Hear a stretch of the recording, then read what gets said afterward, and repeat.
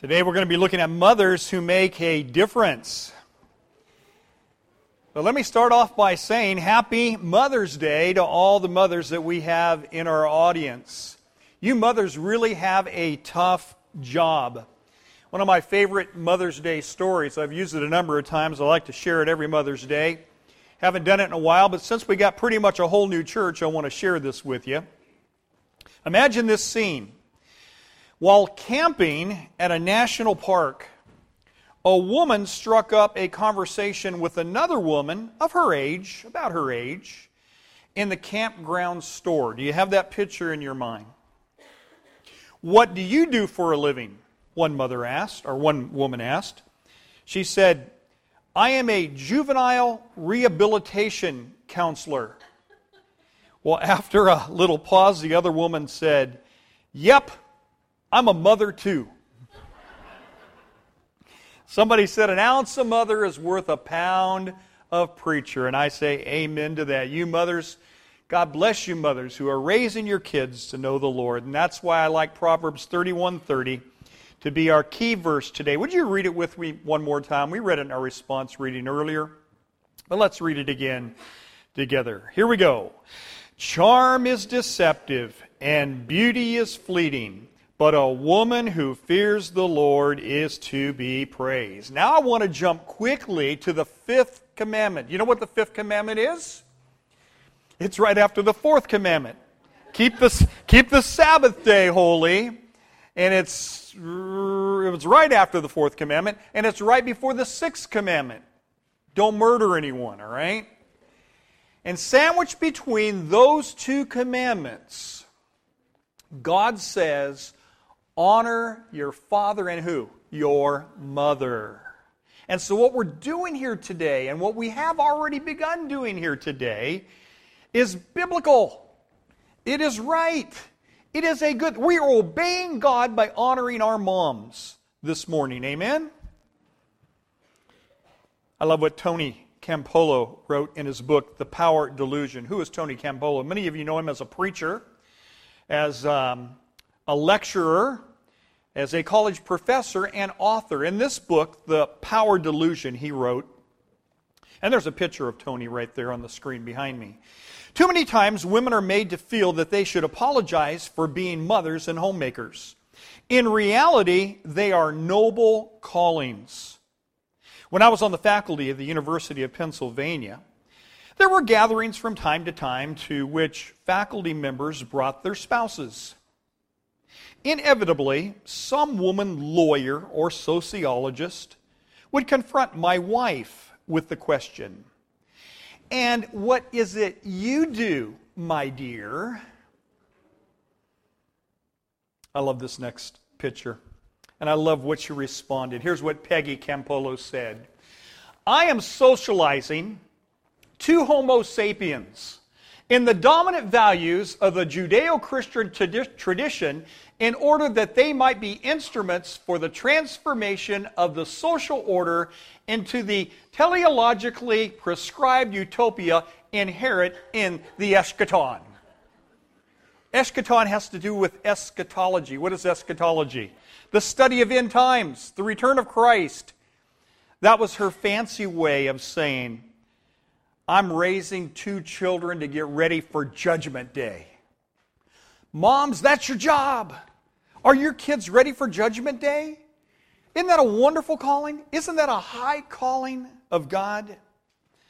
What I like to do at Mother's Day is I like to briefly look at some mothers in the Old Testament and some mothers in the New Testament, and then we'll wrap this whole thing up this morning. And then I'll let you guys go and have some wonderful brunches and lunches, and some of you are shaking your heads saying, yeah, because moms don't cook today. Something happens with the cooking hand. It just can't hold a pot, can't hold a pan. And it's our jobs to take them out and make sure they don't have to cook today, right? But I'd like to start with who else but Eve, the mother of all living. We read about her in Genesis chapter 3 and verse 20. Wonderful, beautiful, marvelous woman that she was. Oh, yes, it's true. She led us astray in the beginning. She got off target a little bit. But you know what? She got it back on straight. And she raised her boys right. At least I know two were right, the three that were mentioned, but 3 of her sons are named in the Bible. And it's that third son that I'm really interested in. His name is Seth. You remember, Seth was the child that God promised a seed line would come from the seed of woman and be born to crush the serpent's head. And the seed line was Seth, that seed line continued through, so that today we are able to call upon the name of the Lord. Were it not for this godly mother raising that godly son, you and I would not be able to call upon the name of the Lord. And since that time, the time of Eve, it has fallen on mothers to raise their children to know the Lord. Our mothers bring us into the world, they nurture us, they provide for us, they raise us up, they teach us, and they discipline us. Mothers have a remarkable ability to change the world through their children. And this morning, I've been thinking about my mom. Raised 5 of us. Anybody have they don't have large families like we used to. Anybody come from a family more than 5? How about more than 5? How about 10? Oh, hands are going. More than 10? Whoa, look at those hands. More than 15. All right, so somewhere between 10 and 15. I was talking to somebody that had 12 siblings. Can you imagine? I say, God bless that mother. But you know what? The mother's legacy lives on through their children. And then I can't help but think of Jochebed, the mother of Moses. Little baby Moses. We read a whole lot about baby Moses. We love baby Moses. But think about poor Jochebed, who had a real tough decision to make. You remember the background. Children of Israel are now in slavery, and they are multiplying. And the command came from the top down. Pharaoh said, all baby boys must be killed. Any child born, chuck it in the Nile River. Well, this one mother saw there's something special about this boy. She makes a little basket, fills it with pitch, sets it down among the reeds in the Nile River, sends older sister Miriam to watch after that little boy. And then one day, by the luck of God, we call that providence, don't we? Don't you see God's hand over that Moses story? Pharaoh's daughter comes to bathe right at the exact spot. Here's that little baby Moses crying. She wades out into the water. She looks into that basket and lifts him out of the basket. You know that the name Moses means to draw out of water. And she says, looks like a good baby to me. I'm going to take it home and raise it as my own. And quick-thinking, unselfish Miriam runs over to Pharaoh's daughter and says, would you like me to fetch one of the Hebrew women to be the nursemaid to this child? You mothers have some tough decisions to make along the way, but how would you like to be faced with that one? To leave the family to go raise that son that you believe God has a special mission for in the palace. And so that's what happens. And that mother taught Moses about who? Jehovah God, Jehovah Jireh, the one that provides. But what if that did not take place? What if Moses was even raised by the Egyptian Mother of the Year? We never would have had the Ten Commandments. There never would have been an Exodus. There never would have been the seed line continued. It would have changed the course of history. But because of a godly mother, we read this in Hebrews chapter 11 and verse 25. Moses, when he had come of age, chose to suffer affliction with his people rather than enjoy sin for a season. Where did he learn that? What helped him to make that choice? He learned that from his mother. And then I think of Sarah, the mother of Isaac. Hebrews 11:11 says, by faith also. Also is a very important word in this passage. Also means whatever Abraham had, whatever faith he had, she had. Also, by faith also Sarah herself received strength to conceive and deliver a child when she was past age. It shouldn't have happened. It was physically impossible. But with God, all things are possible because she judged him faithful who had promised. Sarah was a believing woman. She put her trust in God. And the same faith that was in Abraham was in her. She had a correct relationship with her husband. She had a correct relationship with her God. And the Bible says that you are Sarah's daughters if you imitate her faith. And then I think of Hannah. What Mother's Day message would be complete without talking about Hannah, the mother of Samuel. And what I love about Hannah, she was a praying mother. 1 Samuel 1:11 says, Lord, give me a baby what? Boy. Did you know you can pray specific prayers and God hears and answers those prayers? She wanted a man child, not just any child. She wanted a baby boy. And if you do, I'll dedicate him to you all the days of his life. I'm impressed that she was a praying woman. And you know, that's what we need today in America, in the world. Praying mothers. You say, what about praying fathers? Absolutely. Same side of the coin. Praying mothers and praying fathers will change the course of history. Hannah knew way back then that you can give your children to the Lord before they are born and all the days of their lives. Compare that with, what can you do with a 16-year-old? You can give them to the Lord. Amen? And that's what she did. That's the kind of mother that she was, turning them over to God. But in order to turn a child over to God, you must learn to take your hands off of them. It's not easy to do, is it? All of our children are just on loan to us. Who do they belong to? They belong to God. Every child, everything belongs to God. I went to a college that really emphasized missions. They actually had a missions program at this particular college, and teams would formulate just before you graduated, and you go through the 6-month special mission training. And Jane and I were actually, in the training, we were thinking about becoming missionaries in Monrovia, Liberia. And it was surprising to me how many of these young people would come to us and say, my parents don't want me to go. They don't want me to go over there, maybe get married to somebody else, raise grandchildren in a foreign country. I feel called of God, but my parents are forbidding me to go.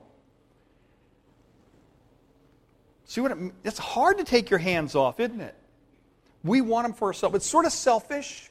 But if we're going to dedicate our kids to the Lord, that means letting them be all that God intends for them to be, even if that means being missionaries in a foreign country. Now I want to look at some mothers in the New Testament. And who can we not start with but the mother of Jesus? Mary, the mother of Jesus. She was a dedicated woman, dedicated to the Lord, because when the angel suggested that this single woman allow the Holy Spirit to conceive in her body by immaculate conception, realizing the cost of that, realizing the possible shame that would go along with that, the gossip that would go along with that, because she's betrothed to a man named who? Joseph. Try explaining that one to the man you're engaged to marry. Hey, Joseph, guess what? I'm pregnant. Oh, really? Whose baby? God's. Right. Joseph knows of only one way that women get pregnant, and he'd not been with her in that way. And it took a vision, a miracle of God to convince him that she is a woman of purity, she is a woman of honor, and go through with the marriage. And he, of course, was faithful, and he did that. But, you know, there had to be some talk on the town, but she was willing to do things God's way. And I'm impressed that she also, like Hannah, was a woman of prayer. Acts chapter 1 and verse 14 says that when the church met for prayer, it says Mary, the mother of Jesus, was there. She attended prayer meetings, and she was a dedicated mother. This is one of the toughest passages in the world when you stop and think about this. John 19:25. Now there fainted. Now there collapsed. Now there broke down. Is that what you're reading? Now there stood by the cross of Jesus, his mother. Not a fainting mother, not a crying mother, not a weeping mother, not a mother that's broken down. She had cut, Jesus had cut the apron strings. If you want to go back to that wedding feast in Cana of Galilee, I think that's where it began. to get her ready for this moment. Woman, what am I going to do with you? Jesus, I got a problem. We've run out of wine. We got to make some wine for this wedding. She had never seen Jesus do a miracle. Jesus wasn't Superboy, kick a football further than anybody else, hit a baseball further than anyone else. No, he's just a regular person, but she knew he was very, very creative. And he could come up with a solution. And he'd been doing that for his mother for a long, long time. And finally, he begins his ministry. And now he says, Mom, I can't do this anymore because there's going to come a day when you and I are going to have to come. I'm going to go to a cross, and you're going to have to watch. And I want to prepare you for that occasion right now. And so he cuts the apron strings. But it's still a remarkable statement to me. Can you imagine this mother watching her son die the most horrible death ever devised by mankind? And she's not fainting. She's not breaking down. She is standing by her son's side through the whole process. While disciples ran, she stood. I love this mother.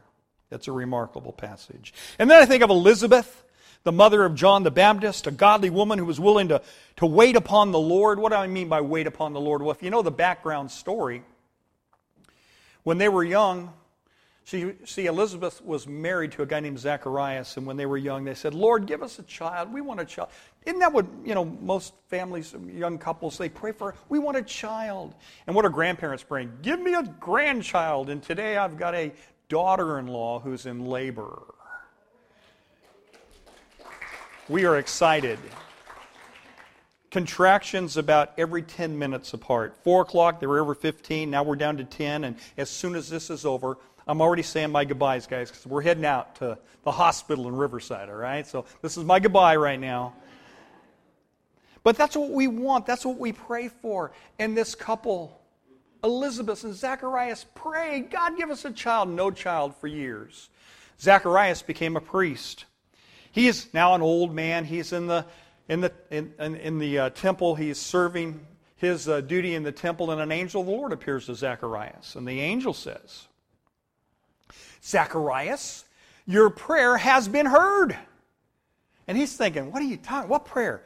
You're going to have a child, Luke chapter 1 and verse 13. Elizabeth will bear you a son, and you're to give him the name John. He's thinking, wait a second. Here I am. How's that? Illustration right on cue. Well, he had stopped praying that prayer years ago, but God hadn't forgotten that prayer. He said, you're going to have a child. You're going to call him John. What do we learn from this lesson? That God's delays are not God's denials. They had waited patiently. They had served God in the meantime. And because of all that, God gives them a John the Baptist. Jesus, greatest man that ever lived on this earth. And then I will look at Eunice. And this will be our last mother this morning. And then we'll let you go. Eunice, the mother of Timothy. 1 Timothy chapter 1 and verse 5. I have been reminded of your sincere faith, which first lived in your grandmother Lois. Timothy had a grandma. Grandma's name was Lois. And your mother, Timothy had a mother, her name was Eunice. And I am persuaded that this great, sincere faith that was in Grandma and your mother now lives in you, Timothy. Isn't that a beautiful passage? This godly Christian faith of a grandmother passed on to a mother who passes it on to a son who becomes a great preacher of the gospel. And the Bible gives the credit to who? The moms. Well, where's the dad in all this? I don't know. The Bible doesn't say anything about the father. I know he's a Gentile, but it doesn't really talk about him much. The Bible credits the mothers in his life. And that's why 2 Timothy 3 and verse 15, Paul will write about Timothy and how from infancy, where do you begin, moms? You begin by having your kids pat the Bible. You begin by telling them stories about God. How from infancy, you have known the Holy Scriptures, which are able to make you wise unto salvation. And we'll close right here. We'll close where we began with Proverbs 31:30. Charm is deceptive, and beauty is fleeting, but a woman who fears the Lord is to be praised. And there's a whole lot of women like that right here this morning in our audience. Parents, the best gift you can give your children is this. Listen to me here. I'm about to wrap it up. Mom, Dad, the best gift you can give your children is this. You love God and love each other and keep that marriage going. You love God and love each other, and you be the best example to those kids of what a Christian life is all about. Kids, here's the best present you can give your parents and give your mother this morning. The greatest gift of all, 3 John verse 4, last verse of the day. I have no greater joy than to hear that my children are walking in the truth. Oh, moms, don't you want your children to be walking according to the truth? Every son, every daughter here this morning can give their mother that Mother's Day gift today. You can do it. It's within you. Praise team, come on up. If you need to bless your mother's life by getting right with God and make angels sing and rejoice in heaven, we're going to sing an invitation song for you. If you need to get your life back on straight, maybe you've been the prodigal son, you've been the prodigal daughter, and you've been away from the Lord. It's just one step back to God. Maybe you're here this morning and you're a believer in God, but you've never taken that next step to acknowledge that publicly and say, I want to put my Lord on in baptism today. It's the first command of every believer. You can do that today.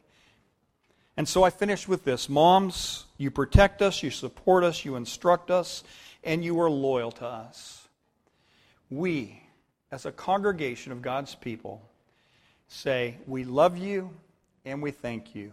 Let's stand together and let's sing to the Lord.